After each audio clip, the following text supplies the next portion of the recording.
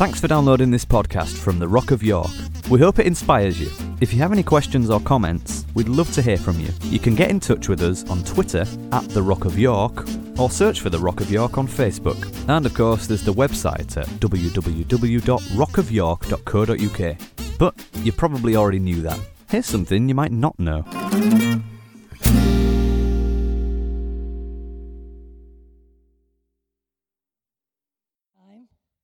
Didn't we? So thanks for being here. I wasn't here last week. I was babysitting Riley, but I watched online and I thought it was really good. I really did appreciate the fact that Anth associated our view of violence and war with our past experiences of what we believe God was like. Because there's a phrase, isn't there, that often we feel that we can love who God loves and hate who God hates, and he sort of justifies our stance on things. So I thought it was good to bring it that way. So it's me tonight because Ant's got I don't know whether he drew the short straw or or what. I don't know which is easiest, to be honest. Except, Riley will be going to bed soon, so he'll probably get the better deal. I'm feeling at the moment as though I've got a lot of absolute jumbled thoughts in my head, and I'll do my best to get them out. But it's a particularly difficult subject, all of this. And Anne said, well, you chose it. I said, I didn't. I don't know how it came to be. It's just one of those things that somebody said, we ought to, what do you think about this, that, and the other? And so we try to scratch where it itches in this place. Well, we do. We try to answer the things that people are asking. So seriously, if you've got things that you want to have dealt with, please say something, and we will do our best to get down to it. So before we start, should we just ask for some help? Let's ask for some help. I don't know about you, but I don't like to say I'm old, because I know that there are people in here who are older and they don't consider themselves old. So if I say I'm old, Eunice will tell me off.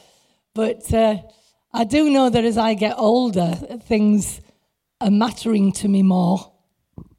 And things that maybe is in my youth I could just brush off, I can't brush off anymore. And I don't know whether that's to do with age or whether it's to do with certain experiences in life and struggles and whatever. But I find that I'm either in this because I totally believe it and it's going to change the world, or I don't want to be in it at all. Now, I know that sounds a bit weird from somebody who's been in the ministry for 25 years, but I am not that indoctrinated that I couldn't walk away if I found it to be false. So that's the way I feel we should be honest in this place. So what we're wanting to do when we tackle these subjects is to be real. And somebody said in an email to me a little while ago that you're not as honest as you portrayed yourself out to be, and that was very hurtful to me, because I really did believe that we have an honesty here where we're not trying to wear a mask or pretend, even in the context of our knowledge. I don't pretend I know what I don't. And I feel that the most powerful words anybody can say nowadays is, I don't know. Because at least that's saying I'm not going to make it up, and I'm not going to try and impress you by some knowledge. I'm just going to tell you, I don't know. So anyway, I said all that to say, let's ask for some help. Because if we're really serious, like we say we are, then the Father knows our hearts, and he's going to help us, isn't he? Because he said that the truth will set us free. Might make us miserable first, but let the truth set us free. And so let's just ask God to help us. Lord, I just thank you for all that you're doing in our lives and in this place. And I just ask, Father, that you will let your Holy Spirit just hover like it did in the beginning, in order that light might come out of darkness, and that we might have revelation and inspiration and understanding in order to move us forward, because we believe that your kingdom is an advancing kingdom.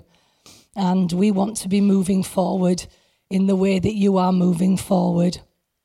So I ask, Father, that you'll help my mind. Will you keep it clear? Will you give me clarity? And don't let me wander off track or where I shouldn't be going. But please speak to the people what you once said. We ask these things in your name. Amen. Amen. Okay, so let's have a look. The subject that we're talking about conflict or war. I mean, Anth prefers to use the word conflict because war is probably more specific, but conflict in general, it is a massive subject. And I would have said right at the beginning that I was totally anti-violence, anti-fight, anti-anything like that until you start to look at it in depth, and then you start to realise that things aren't as clear-cut as you thought they were.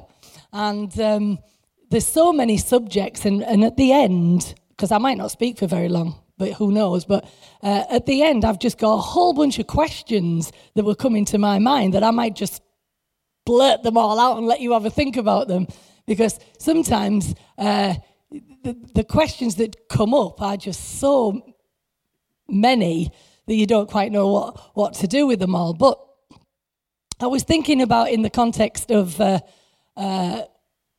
whole thing about war, you've got the fact that the Lord's Prayer says, your kingdom come, your will be done on earth as it is in heaven. But then we've been taught in what you would call our common narrative that actually there was a war in heaven. And so that immediately puts you on your back foot, because you're saying there was, in the whole story that we have been handed in the common narrative, it starts with war in heaven. Now, the whole thing goes that God won. He threw out Lucifer, which I have a problem with that, because I'm not sure that even in the name, can I throw this one in? You see that I'm doing it already. Let me throw this one in. If names meant things in the Bible, right, you've got the fact that the other two archangels, one's called Michael. Do you remember when we talked about El? And there's Gabriel, and then you've suddenly got Lucifer.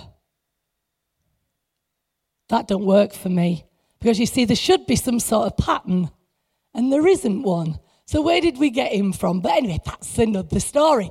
But if we are to believe then that this war in heaven, and it suggests then that there is a good side to war, because if it deals with the baddies, then we're okay.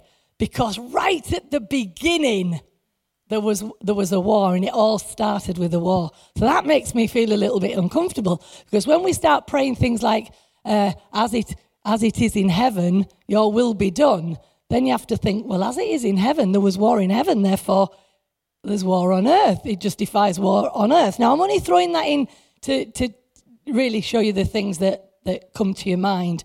So basically, what I'm going to start with is a little diagram, if I've got a pen, because you know here that we sort of hold to a less common narrative, let's call it that, shall we? And there's a little picture that we can do here, and it's like that. And then we've got here, perfection. Here, we've got the fall. Here we've got the terrible place of sin. Then here we've got the cross and salvation that pulls us out of this horrible pit and establishes back on the road, which eventually we go up to heaven. But of course, anybody who doesn't get saved goes to where? That is what's called the 6-point narrative of the gospel. Now, the thing is, you can find that in many other religions as well, and it's questionable who pinched it from who, but that is the picture. Now, what's amazing is if you get away from this, which we've tried to do in our understanding of the Abba of Jesus, you find that the new covenant brings us to something totally different, and it's this. Just a very funny shape, starting here, but you have creation, I can't spell, and then we've got liberation, with this widening continual space in the middle, which is called peaceable kingdom. Sorry, my writing's not very good at all. Which is a far nicer looking picture than this, because this is just constantly expanding. It's going to just keep expanding and expanding. Now, we're going to talk about the peaceable kingdom tonight. And hopefully, can somebody get me some water, just a little tub of water, please? I'm sorry, I forgot some water. Because if we have to ask the question, can we really believe that we can have this peaceable kingdom on earth? Because if you go back to the story of the angels singing at the birth of Jesus, what was it? Peace on earth, goodwill to all men. And you have to ask a question, where is it? Where is that peace? Unless it means something else. And we've been taught in many ways that it's about an internal peace, that the peace of God that passes all understanding, it guards our hearts and it guards our minds. So there's been an awful lot of emphasis on the peace of God that is about internal kingdom, as opposed to whether it can actually be visible in the context of our world. So do we believe that there can be peace on earth? So if we believe that the overarching story of the Bible is creation, liberation, and reconciliation, then what we see at work, in essence, are the opposite. And I probably should put them on the board, but I'll just tell you them now. It's this. The opposite of creation is what? Destruction. The opposite of liberation is oppression. And you've got the opposite of reconciliation, which is violence. And we see that without doubt in our world. And like I said, we've been taught many times. Thank you so much.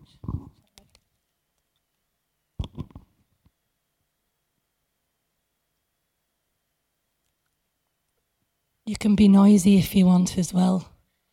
Please talk to me. I prefer it. We've been taught as well that, again, in our desire to make the gospel work for us, we've internalized a lot of things about in situations that peace of God will pass all understanding. But we've probably... what's the word I'm looking for? We've probably steered away from whether it can be a realization in the context of our world. So we have the whole understanding of Jesus coming. We know that he is the Prince of Peace. But then as we look across the world, we don't see a lot of peace. But then we say, yes, but where the peace is in our hearts. So all hell can be letting loose around us.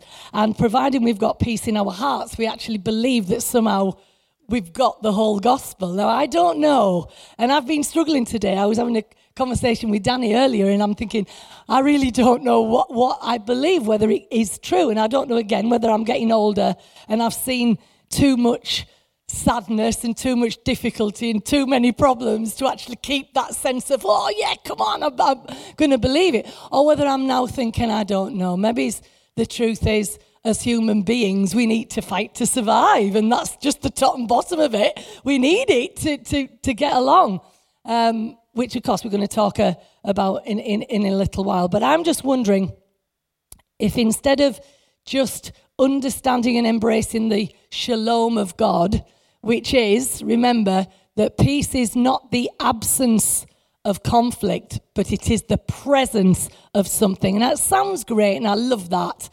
And I want there to be the presence of the peace of God, the shalom of God, dwelling richly in our hearts in all situations. But then I could go off on a tangent there and say, how many of us find that to be true when really the SHIT hits the fan? Be honest. So the truth is, we don't have peace in the world, and neither do we have it in our hearts all the time. Right. Thanks, Betty, because that was probably a little bit too expansive. I know that we all have it some of the time, but we know that we don't have it all of the time. And yet, that should be our...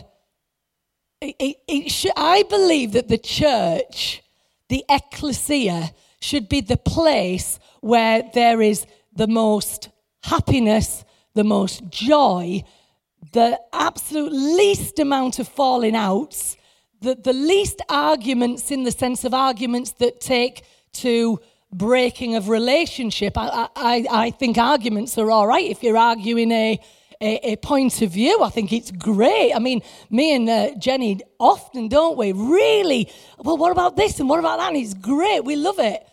But arguments that lead to the breakdown of relationship should absolutely never be.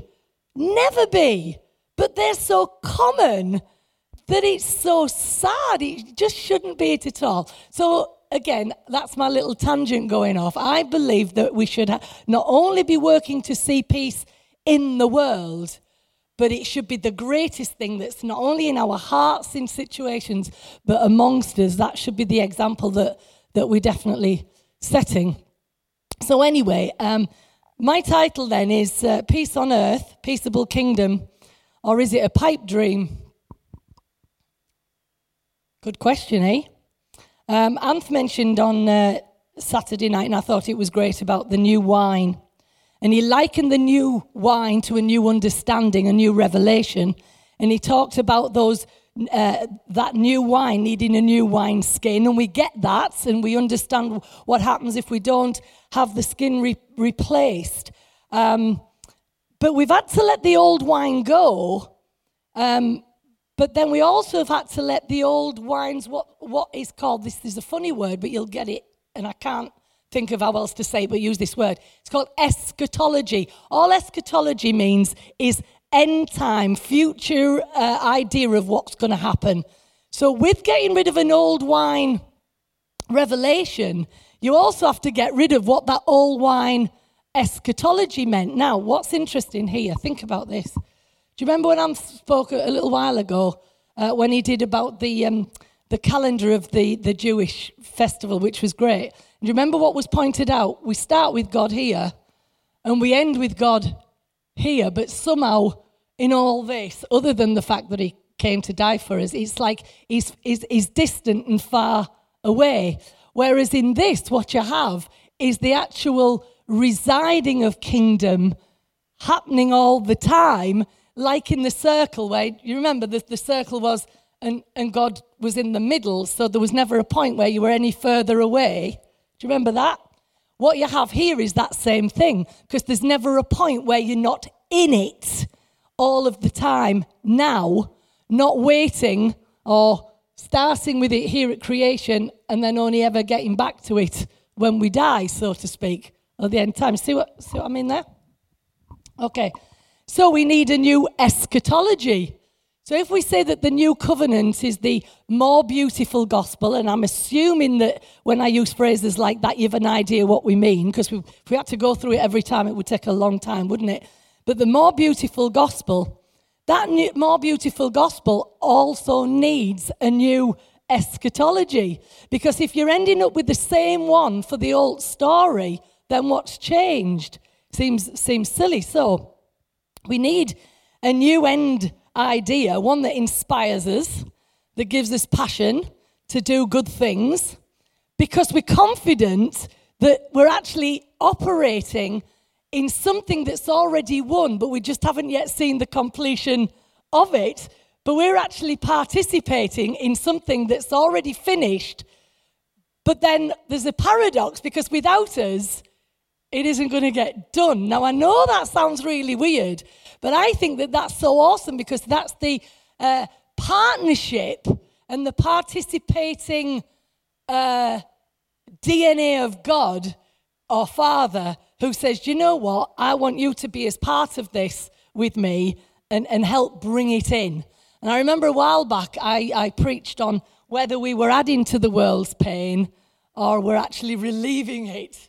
And that's a good question, isn't it? With all that we do, are we adding to the world's pain or are we helping relieve it? And that's a good challenge to us all. So anyway, are we believing that there is an end time or a working towards, we're already in it, but we're not just seeing the unfolding of it fully yet, of this peaceable kingdom? And are we willing to have our present way of life shaped by what we believe that God's vision is for the world? Because if we're not careful, and I know some of you don't know anything about this, but old-fashioned common narrative of the story was basically, you're in the earth, you're in the world, but you were not of it, but you just needed to hang on by your fingertips because thankfully Jesus was going to come again and finally he would take us all away from this terrible world and everything would be okay. Now, we don't talk like that here, do we? So some of you might never have heard that, but that was what was called the common narrative. So people used to sing songs like, "Hold the fort for I am coming." Basically, you know, we're fighting and we're doing our best we can to survive. But, you know, hold on because Jesus is going to come and he's going to redeem us all out of it. And we're going to all be happy up in that lovely place called heaven. So we had what was called I forgot almost a escapism type of theology that was all about this world's a dreadful place. It's awful and we've just got to do our best while we're here, and finally we're going to get out of it. And like I say, we don't really go for that because we believe that this is a place that we were given. If we were angels, if he'd have made us angels, we'd have been angelic in another sphere. But he made us human, and he put us on here, right? So this is our place, and it's up to us to help in whatever way we can to make it a wonderful place. So, right, let's just move on. So, the narrative spoken about last week, this image of a violent God, if we reject that image because of Jesus and what we feel Jesus shows us, we have to end up with a different end. I just feel it has to be. You can't end up with the same ending because we've allowed Jesus to change our view of the Father and his mission and what he intended to do. So in the end, you've got to have a totally different view of what's happening from the what's called that 6-line narrative. So let's talk a little bit about what most people think about the world. Well, first of all, if you look to science, they're going to tell you the world is doomed. Why are they going to tell you the world is doomed? You can tell. Climate change, oh, good one. Pollution. How about just not enough resources? We're running out of this, we're running out of that. There's not going to be this, there's not going to be that. The sun's getting hotter and, going to kill. I'm not trying to be clever, but the point I'm making is the scientists will have you believe that we are doomed, okay? Then, of course, the church doesn't make it much better because if you go with the common line, 6-line narrative, sort of at least half are doomed and the other half are not doomed. And it's one of these some are in and some are out idea. There's going to sort of be a sorting and a reckoning at the end to sort all of that out, but it's still going to be some saved and the others aren't. So there's a doom there. And then often we, like I said a few minutes ago, we resort to this what's called second coming theology to somehow give us hope that even if we can't sort things out now, it'll be sorted out then. Do you get me? And that's part of our issue as well over, and I was going to come to it later, but I'll say it now. Often people who talk about being peaceful or peaceable are only peaceable because they're waiting for this end time. So Christians all over the world will put up with things. Why? because this second coming's going to happen. And so is that really a peace-loving person? To me, it's not. It's like saying, I am going to live at peace because I'm going to bite my lip, but it's going to be okay because those that need to get their comeuppance are going to get it at some point. So in my mind, that's not forgiving. It's not peaceable kingdom. Is this making sense? So, what does this peaceable kingdom look like? And let's see if I can... so like I said, we can either believe we have it now, or it can't happen now, or it's some future time. I believe that the new covenant, I love what we've learned over, Jeremiah 31, where it talks about, I will make a new covenant. It will not be anything like the old, and it'll be, totally different. And we've caught on to that, and we're letting that give us insight into this more beautiful gospel. So what I believe, if anything, is in here, is at least the word, it's got to become undoomed. Because I know it's a silly word, but it's a word that I sort of thought was the only word I knew what to say, really. Because if it's doom and gloom for everybody else, in the new covenant, it must be undoomed. Do you like that word? There you go, you've got undoomed. I'll give you that one.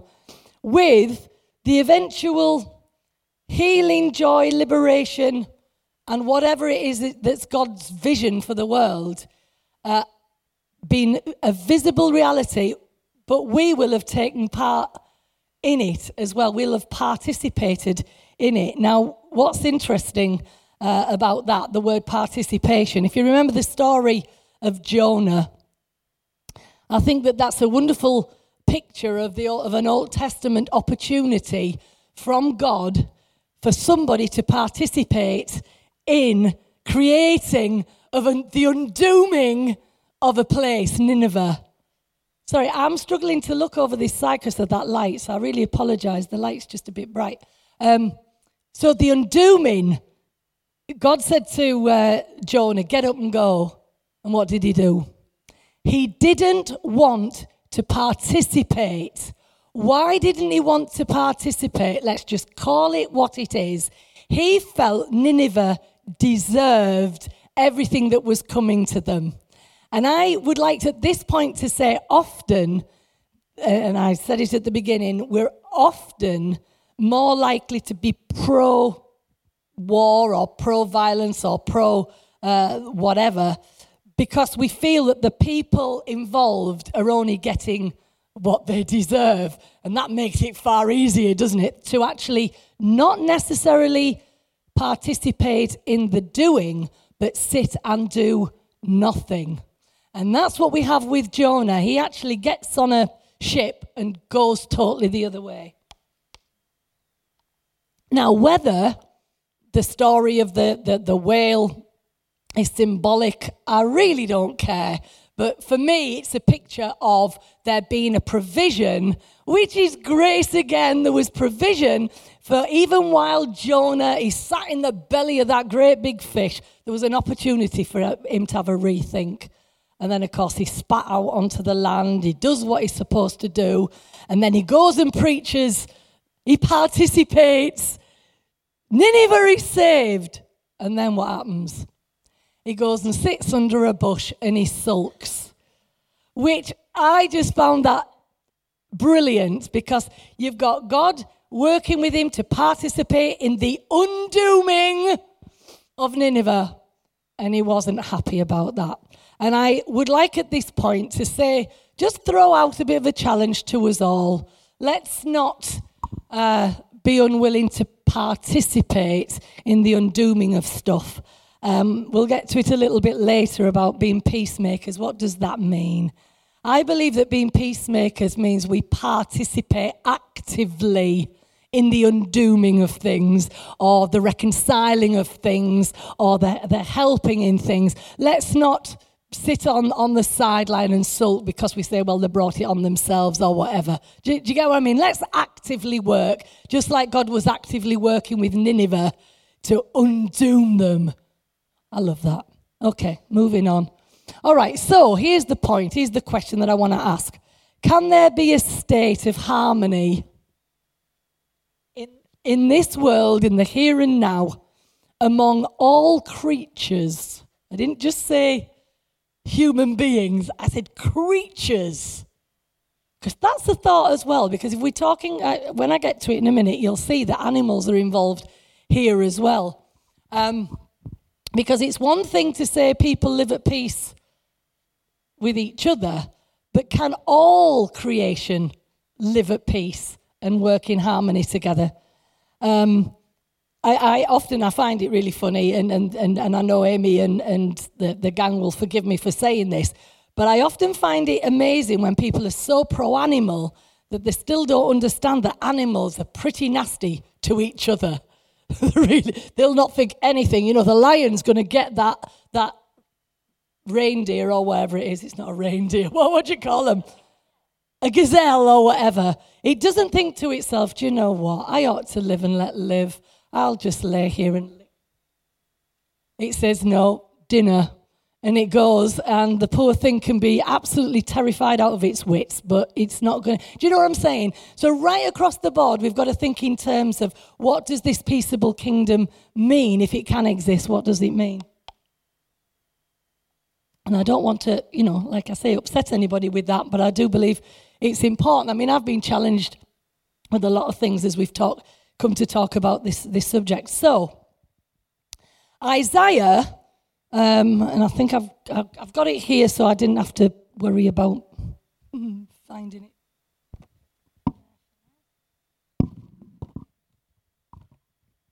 Talks in Isaiah 2 verse 4. You can put it up if you like, and then after that we're going to Isaiah 11 6-9. Says something which is really quite amazing, and I'm going to read it to you, but it's whether this is a picture of the peaceable kingdom. And we're finding it in the Old Testament, and we know that the Old Testament has a wonderful golden thread, like we've talked about, running through it. It might have all this other horrible stuff going on, but we know that there is this wonderful thread of the grace of God and the picture bringing us to Christ. So we know it's there. We also know that Isaiah was a pretty awesome prophet, and he said some amazing things. And we know that he prophesied, for unto us a child is born. I mean, he had no idea about this child that was going to be born. He was prophesying it many hundreds of years before it happened.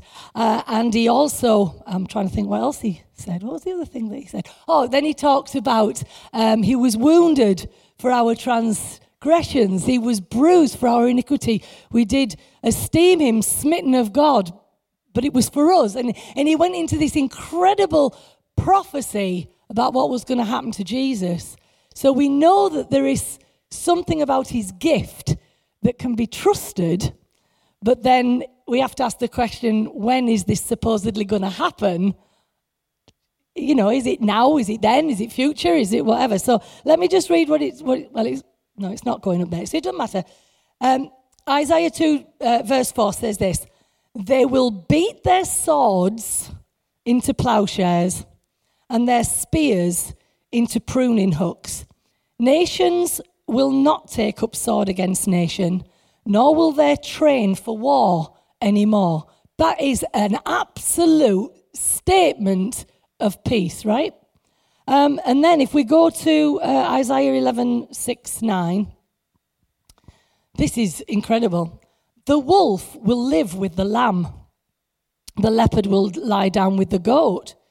The calf and the lion and the yearling together, and a little child will lead them. That's fantastic. Whoa. The cow will feed with the bear. Their young will lie down together, and the lion will eat straw like the ox. Infants will play near the hole of the cobra. Young children will put their hands into a viper's nest. They will neither harm nor destroy on all my holy mountain, for the earth will be filled with the knowledge of the Lord as the waters cover the sea. Now, I think that sounds pretty amazing, and it almost sounds too good to be true. Now, we have to talk about when this was being written, what was happening. the Israelites had been in captivity for a long, long time, and you can imagine they were incredibly depressed, for want of a better word. They had seen everything of their past destroyed by conquering armies, and yet in it they had a vision of what could be. Now, it's easy to say, well, yeah, you can be that, especially the first bit about they will beat their swords into plowshares, if you become the conquering army. Because if you then rise up and get your army together and then go and conquer everybody, and you become the dominating one, which if you look in the Old Testament, there was a lot of that desire, wasn't there, about God telling them, kill every village you pass through. Now you're free. Go and kill them all. Don't spare any child or whatever. Again, we've covered that as to whether that's what they thought God had said or whether God actually said it, and I'm not going into that tonight. But what I'm trying to get at is when you have been abused and enslaved for so long, there can be that fighting attitude that you come out with wanting to dominate back. So what I'm saying is that it's easy to say we'll beat our swords into plowshares once we've overcome all our enemies. It's not so easy to beat them into plowshares when you're just coming out of captivity and you're in the middle and you haven't got any land and you're sitting ducks for everybody, which brings us then to the question of, is that the point? Is that the point that we meant to beat our weapons or not even have any weapons, but we only ever have that which is productive for life wherever we go? That's a good point, isn't it? Because I remember having conversations many years ago over some of the conflicts in Ireland, and it was always that, well, somebody has got to start the process of saying, I won't do this. Because I remember there was an awful time, nearly every year, you could guarantee that when it was the march of one group that used to come down the streets, you would guarantee that there'd be trouble. So I would say, well, why don't they just not march? And it was like, we're going to march. We've done it every year for the last however many 100 years. It's our right. We're going to do it. Wouldn't it have been wonderful if they said, we're never going to march again? Because all that's doing is rubbing it in your faces how we conquered. Do you get it? And somebody's got to be willing to say, that's past. That was then, but we're not doing it. And it's right. Don't just make this about international and whatever. It's with us as people. Somebody's got to say, not doing that no more. It might have been what we did in the past, but we're not going to do that anymore. So where am I? Right, so this was the dream that they held on to in their captivity, the belief that a peaceable kingdom was there to be had. Or, this is the next thing, is it something that was being prophesied by Isaiah of what was coming, right, that we haven't seen yet?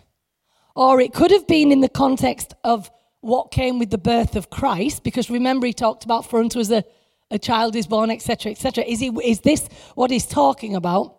Or, like we've talked about already, is it purely a future thing that is still to happen in what is often termed the second coming of Christ? Now, I loved it when Joel talked on Revelation, because he brought it so wonderfully into this whole idea that a lot of what people have taken into be what's called second coming and end time theology is stuff that's already happened. Now, we talked about the terms, a preterist means everything's already happened. So everything that's been prophesied, whether it be Old Testament, New Testament, it's already taken place. Or there's the term partial preterist, which means that you look at some of the things that are written, like maybe it's what's been written in Isaiah, and you say, no, that hasn't happened yet, but some has. And then there are people who don't believe anything has happened at all, and it's all going to happen at the end time. whenever. And if you think about it, we're already how many thousand years since Christ? Oh, thank you. It wasn't a trick question. So we're already 2,000 years on, and nearly everything that was talked about by the early church was talking about soon. It's going to happen immediately. And I'll tell you to a scripture in a minute where it's talking about before this generation passes away, all these things must have come to pass. Well, hang on a minute, we're 2,000 years on, and we are still saying none of it has come to pass. Something's not quite right. And I hope, is this coming over clearly? I hope so, because if it's not interesting, I'd be very sad. But anyway, that's all right. I won't fight. I won't fight you. I'll just... All right. So, this term, that's the second coming of Christ, to me is hilarious. Do you know it is not in the Bible at all? There you go, Barbara. Just knocked your socks off there, love, haven't I? And we're not making this up. It is not in the Bible as a term, the second coming of Christ. It's like the word rapture. There is no reference to rapture. It is a concept that's been taken from words, a bit like hell was taken from Gehenna and Hades and Sheol. It's another one of them. What's the word we use? Mischief. And that's why I said at the beginning, I'm either in this for real, because I am hating the mischiefs that I'm finding, and I'm thinking, hang on a minute, I don't like the mischief. So, let me just get down to, actually, before I move on to that, can I just go back a little minute? Because there is a train of thought that says that the beasts that's talked about in Isaiah 11, they could be names of different countries, because different places were symbolized as countries. Or there is another train of thought which is saying that the inner beasts of us, our internal demon beasts, they get what's the word when you train? They get something or other. Domesticated, tamed. Thank you, Jonathan. That's the word I'm looking for. They get tamed. So basically the lion lays down with the lamb because of the reconciliation of God's kingdom within the individual. Now, I quite like that. I'm not saying it's right. I'm just, listen, and remember in this place, what I'm saying tonight doesn't mean that I am right. I am throwing this out for you to listen to and to think about and to read and then make up your own mind, because I'll probably find something else tomorrow that I think, I wish I'd said that. So we're not trying to make anybody believe anything. Do you get that? Okay, so it's about, at the end of the day, not denying our real natures, what's inside of us, but being willing to allow the two to be together and be real in that sense. Anyway, moving on. So, right. Where's me thing that I need to put here? Okay, so what this idea is then, that this peaceable kingdom, it is something that is not yet visible fully, but we're participating in it, but in reality, it's already there, but it's not yet complete. I struggle with stuff like that, because I know it's a bit hard for us, because we very much, aren't we? We want it made very, very clear, but that's as clear as I can make that. So, right. Second coming of Christ, then, this is really interesting. That word, or that phrase, the second coming of Christ, is taken from a word that is parousia, P-A-R-O-U-S-I-A, parousia, and basically all it means is presence. You think, where did second coming come with that? But it's because it happens to be written, that word parousia, among a lot of talk about the end of the age. So So in things that the disciples were talking about, that were talking about what was going to happen at the end of the age. But you see, we've taken that it's the end of the world, whereas actually the disciples are talking no further away than 2 years ahead, or what have you, in the sense, they've had Jesus, they've watched him live, they've watched his death, they've witnessed his resurrection, and they know that something is happening, and they're not quite sure what, but they're looking at it in the context of an immediate happening, not something 2,000 years on that we're still waiting. And yet, if you think about it, what dominates a lot of the common narrative belief is this Jesus coming back to rapture his church. They use pictures of Noah and the ark. But if that's the case, well, there's only 8 of them. It's not going to be much fun, is it? If there's only 8. So I don't know, all these pictures, it all gets a bit weird. But anyway, that is the truth. But anyway, so Parousia means presence. And they knew that they were waiting for something very different because of what they had seen in Christ. So they were waiting for the coming, the presence. Do you get it? The coming, it's the presence. And actually, the word par, it's just next to, rousia means absent. So what it's really meaning is not absent. It's one of those really silly sort of words. But basically, they were waiting for the presence to return, him having gone, and with what had been said, they were waiting for his imminent return. So the question is, did he return? So it's all very interesting, isn't it? So anyway, it was going to be it was going to happen in the immediate future. And what was going to happen, it was going to be a new age in human history. Something was very, very different because of this. And this was what they were talking about, something very different. And it was, in their minds, it was something within the people, within the generation. It was the presence of Christ being within them to continue to outwork what Christ had begun. That was it. So the second coming, in essence, was their understanding that the presence was within them to carry on the work that he'd already begun. That's the second coming. Do you get it? The second coming. That's now.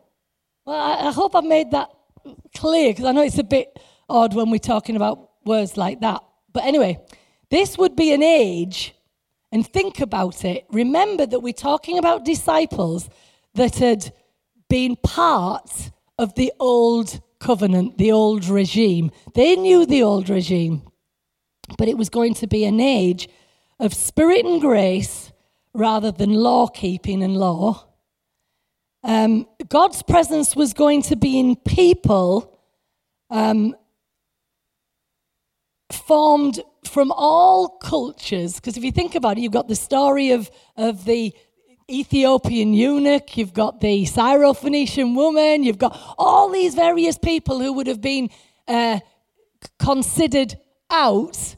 Suddenly something's happening. Remember, the presence of God was only with the Israelites, but even the Israelites had to be of a particular pure descent. So it was very exclusive and it wasn't open to anybody. But what was happening here was this presence is not going to be restricted to a temple. It wasn't going to be restricted to a people. It was going to be, what did the phrase say in there? It's going to be, the Spirit of the Lord would be all over the earth like the waters covered the sea. So it was something that it was all consuming right across the board. And it would be an age of love as an identifier of the people of God, rather than what was their mark. It was circumcision, wasn't it? So circumcision was the mark, and instead it was going to be the mark of love. And it would be the end of the old regime as they knew it, especially the regime that symbolized the atonement. And if you remember, the atonement was to do always with sacrifice, but all of a sudden that was brought to an end. So this new age had come with the birth, life, death, and resurrection of Jesus, but the waiting. Why were they waiting? They were waiting for something to happen because they were still in the ending of one thing and the coming of the new. So when did the new come? Now, it sounds a bit odd, but it came actually in the most horrendous circumstance. And I struggle with this a little bit because you think, well, why would that presence come like this? But it came when the Romans came into Jerusalem at AD 70 and literally destroyed the temple. Now you think, oh, that's awful, that's warish, that's not good. But then this is why we talk about, can it be good? Because in essence, the tearing down of the temple, it meant that there was no attachment anymore to the old, because they couldn't just go and sacrifice their animals anywhere. It had to be there. So with the destruction of the temple, it was like the end. The end has come. But it was a beginning. But what was the beginning of? It was the beginning of the age of what could be called the peaceable kingdom. Now, you're saying how? Because we've still got problems going on. But when the angels were saying peace on earth, goodwill towards men, is it possible that the peace that was being talked about was the peace with God rather than the peace that was going to have to come through sacrifice and all the ritual? That peace was coming to earth to all men because all of this stuff was going to be abolished. Death and resurrection. One thing dies, something else comes up. Is this making sense or not? So, we can then say then that if we're saying that the peaceable kingdom only comes with the second coming, have we had the second coming? Some people say no, because they're preterists. It's up to you whether you think it's come or not. But what was being said was the sacrificial system has ended. The priesthood was totally disbanded in the context of what it was at that time. And the old era came to an end. And what we have in the book of Hebrews, it talks about them. We are a holy nation, a royal priesthood belonging to God. Was that just about the Hebrews? No, it was actually saying this is now what's happening to everybody who wants to be included, because it's not just exclusive to one group anymore. So, where are we? Right. Yeah, for me, see, I'm thinking, all of a sudden you've got peace on earth in the context that the earth is no longer crying out, groaning for the manifestation of the sons of God, because the sons of God have now risen up to say, this is who we are. We don't need sacrifice. We don't need any of that. All we have to understand is the what Christ has won for us in his birth, his life, his death, and his resurrection. So, you might say, but we still haven't got peace on earth. But if we then talk about the fact that peace is all right? That peace is all right. If we are to participate in the peaceable kingdom, then we have to say then there is a partnership between what God is doing and what we are doing. Now, this is where it gets quite interesting, because it is a very complex thing, isn't it? Are we willing to play our part in the process? Now, I know I've been challenged on this, because when I think about so many things that I've taken for granted over my life, and I've not really given it any thought, and I'm thinking, I didn't really participate in the peaceable kingdom there. And I wish I had, because I just look back at my own life, and maybe, I can think, well, I haven't made that many mistakes, but the ones I made were pretty good, pretty corkers, But that's not the point, is it? What I'm trying to say is within us all, there is something that has that propensity for either the peaceable kingdom or we add to the world's pain, don't we? And why is that? It's because at the end of the day, we're conflicting over who we are. We conflict over what we have. We conflict over what we do. And I begin to wonder, can it ever be literally a reality when it comes down to people? And you think, oh, I want it so much to be. I want there to be this peaceable king. I want it to be, no, I said that wrong. I believe it exists. I just believe we're not seeing the manifestation of it quick enough because we don't participate enough. Does that make sense? So if we all, like we said a while ago, put down the sword and beat it into plowshares, then we'd probably have more food for the world and help that. But of course, who's in charge of all that? I mean, that all gets really weird, doesn't it? I mean, have you ever stopped to think about any of these questions? I just think, I was saying to Danny, okay, we all become vegetarians. Great, animals are sorted. But then what happens to all the animals? Where do they go? Do they just wander free around the world? Then do we get a point where we're afraid that the animals are going to eat us? And who's going to sort that out? And it really becomes quite scary. And then I think to myself, okay, but what about the farmers who their livelihood came from the cows and the milk? And we say, you can't do that anymore. So they're just all going to wander off into the hills and do all this. It's going to be fun because there's going to be millions of them everywhere. And then somebody's going to say, we need a cull. And then somebody will shout, no, we can't do that. That would be terrible. But what we're going to do about all these animals? And then somebody then says, it's okay because now we're not eating animals anymore. What we're going to do is have the greatest greengrocer business in the world. It's going to be absolutely amazing.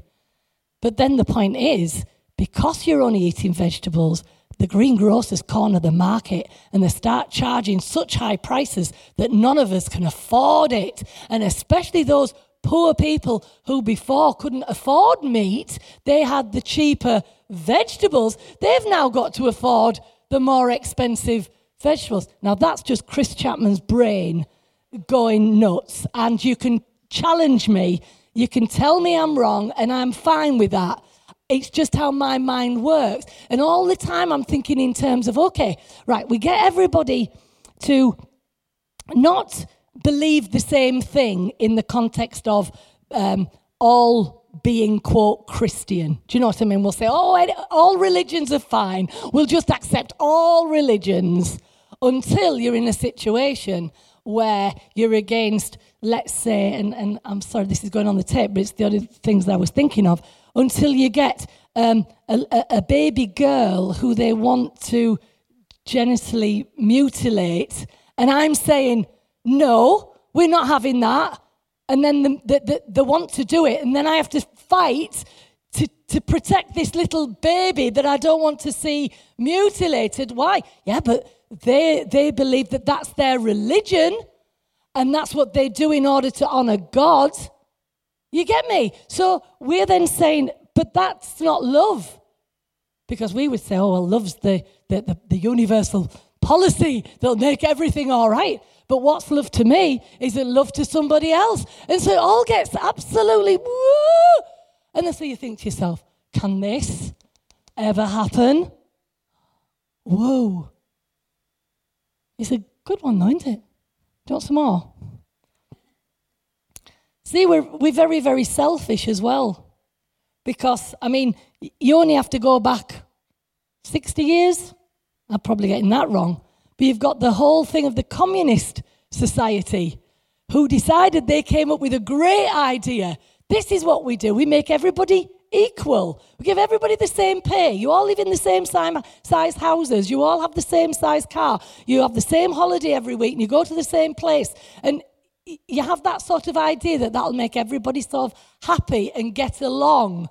What was happening at that time? It was the Cold War. They had the bombs that they're ready to press the button. Do you remember all of that?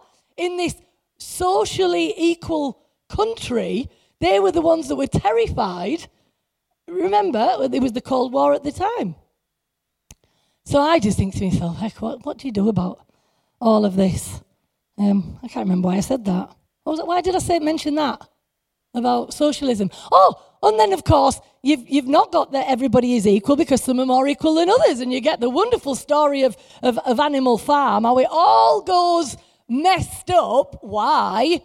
Because you then get people who are saying, yes, but I'm taking more responsibility on myself than others, so I deserve more than others. I need a bigger car, a bigger house, blah, blah, blah. So when I said a minute ago about how do conflicts come about, because it's over who we are, over what we have, and conflicts over what we do. It's so simple, but how do we deal with that? And I said right at the beginning that as Christ followers who follow in the way, I believe that at least we should be doing our best to try and work that out. That's why, in essence, nobody should be without anything in this place, should there? We should be trying. But then on the other hand, it's not as simple as that. Not as simple as that at all. Because when we get down to it, my priorities are different than somebody else's priorities. You know what I'm saying? So we like to spend our money on different things. And so we'd say, yes, but you're spending that money on something very, very silly. That's not good for you. Yes, but it's what I want to do. Do you get what I mean? So you suddenly get all this diversity. Wow. And that's what God sort of intended, isn't it? Diversity, individuality, and all this. It's just that we can't not fight over it. Have you thought about that? Wouldn't it be lovely if we can just not fight over it? Then, of course, we have the whole thing about discontentment.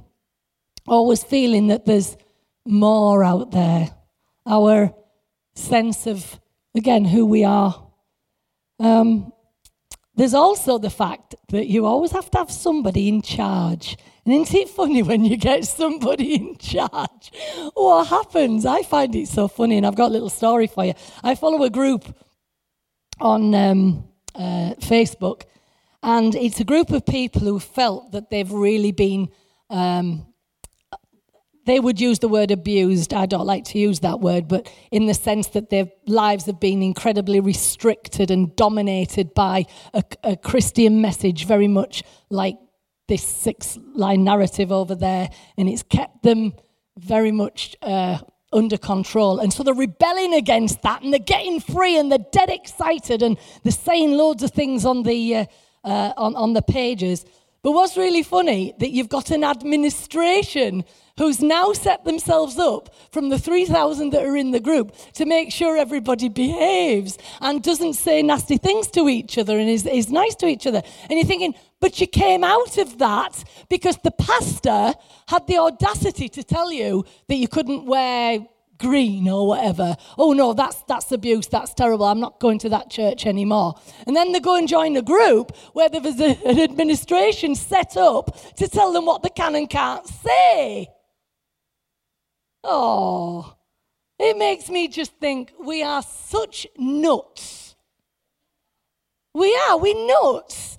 Because you have to have authority. You have to have somebody who sorts stuff out, who's willing to get messy and dirty, to say, do you know what? Yes, in this situation, you can do that. And then, of course, somebody else comes along and does exactly the same thing. You sit them down and say, no, I'm sorry, you can't. And they'll say, you said yes to that one, but you said no to me. And somebody's got to have the gumption to say yes, because things are different.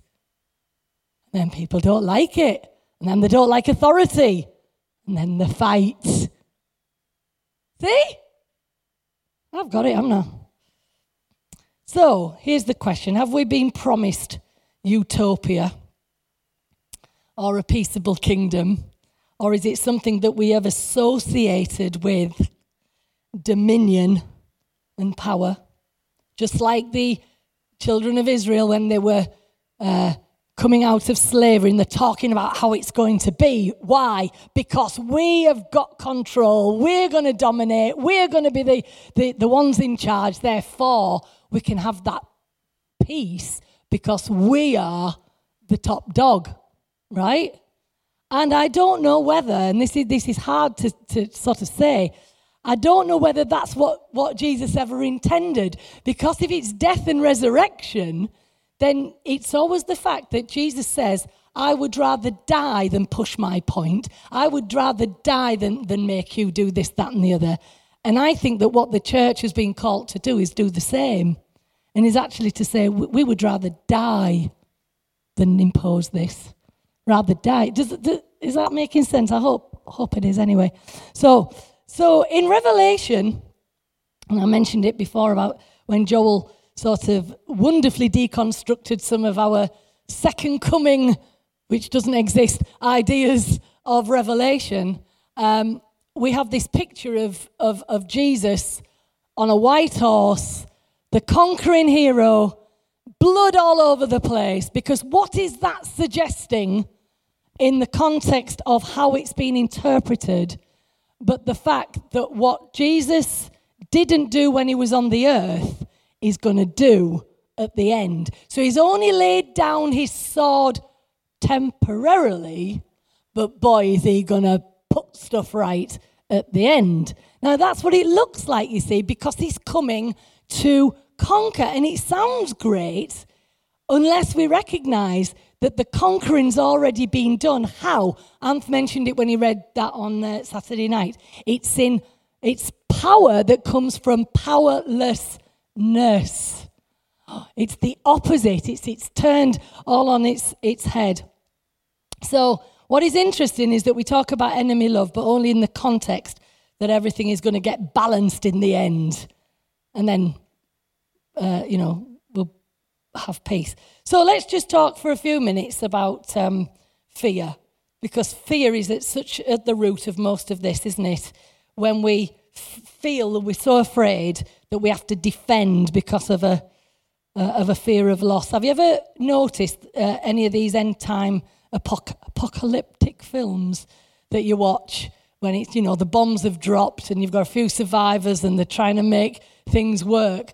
Have you ever noticed there's always one horrible person, come on, be with me, who looks as though butter wouldn't melt in their mouth, but they're stashing water and food somewhere and won't share it with anybody else? You ever noticed that? And they take everybody else's, but they won't share. Oh, that makes me so mad. Really does. Because you see, we always feel that if we were to give what we had, we would be left with nothing.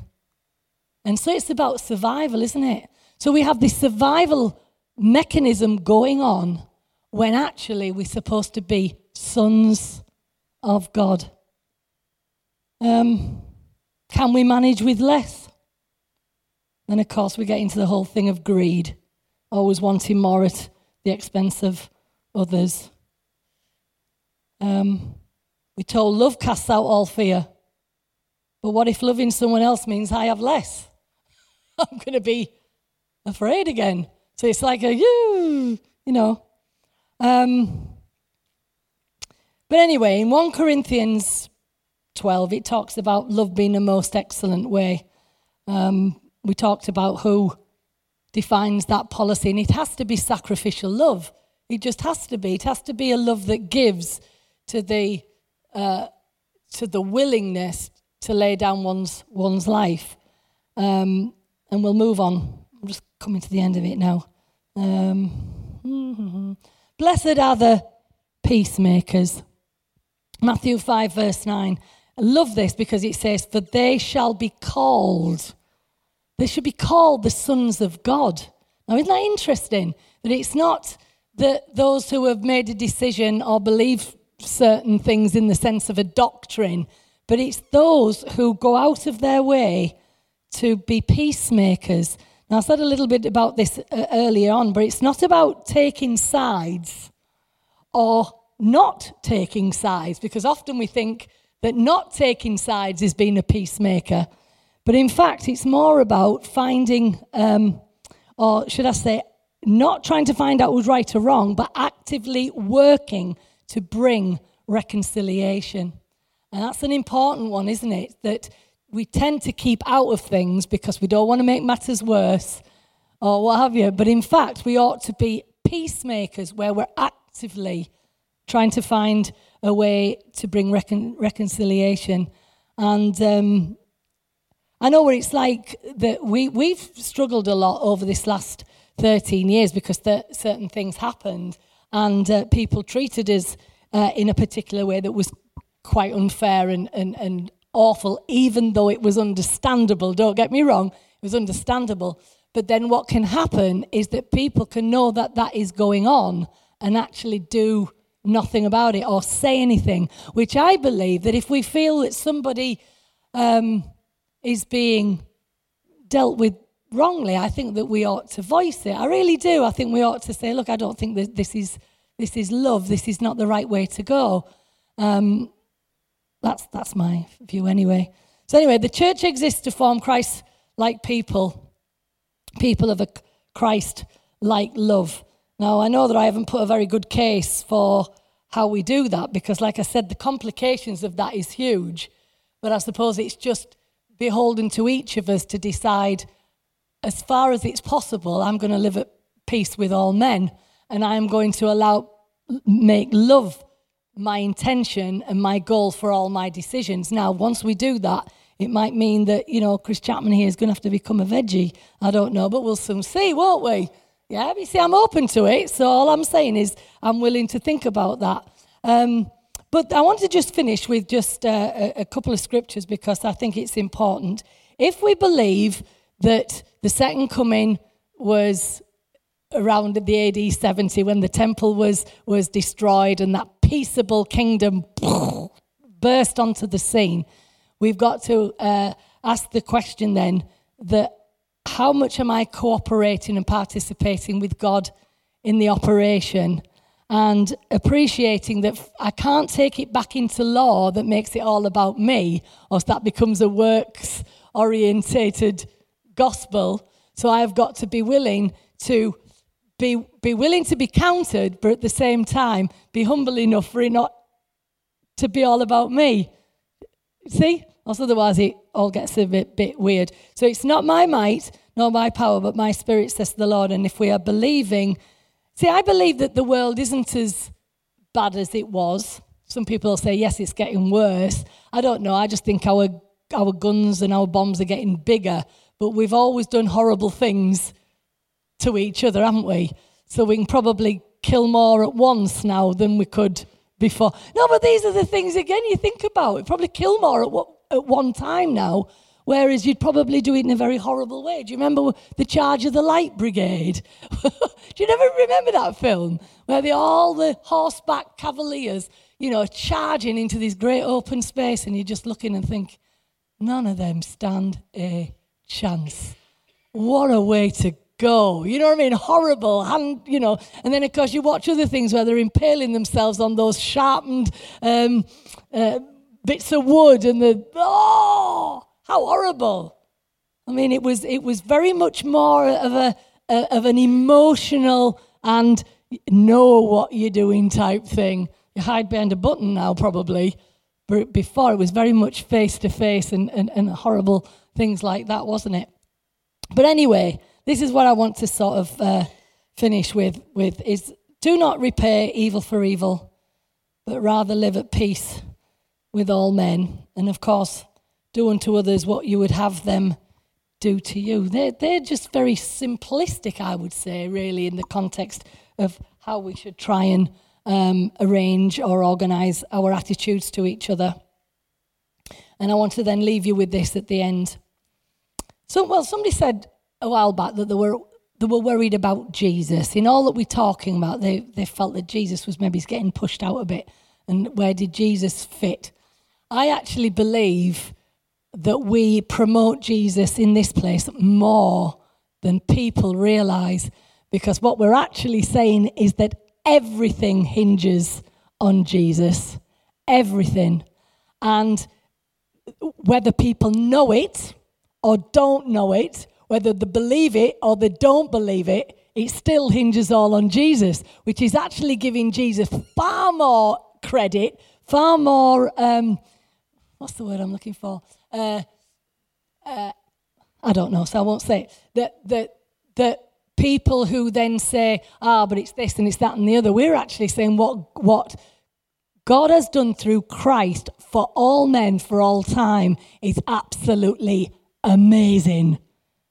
And that's why we have come away from that and come more to this, because we're actually saying what Christ did in wherever is more than that. Do you see what I mean? It's more than that. And that's why I think I can try and find the faith to believe for this peaceable kingdom in my time and in my lifetime. So I'll leave this scripture with you, and then we're done.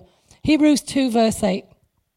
It talks about everything being put under Jesus' feet. And it talks about him putting everything under him. God left nothing that is not subject to him. Yet at present, we do not see everything subject to him, but we see Jesus. And that's why I wanted to end with this by saying that we big him up more than some people recognize. We see Jesus.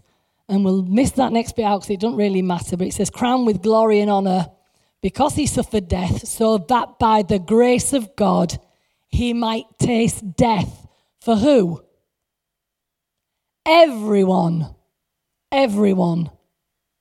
So I believe that Jesus is the hinge without a shadow of a doubt. So just to close, I am going to see where my life needs to have a little bit of hoeing with regards to my belief about the peaceable kingdom and what my responsibilities are and how I can participate better in my little world to make it what we said there. We don't see at this time everything subject to him, but remember what it said, everything is subject to him. It's just that as yet we don't see it, but what we do see is Jesus. And that's where we're going to end it. So there you go, I'm done.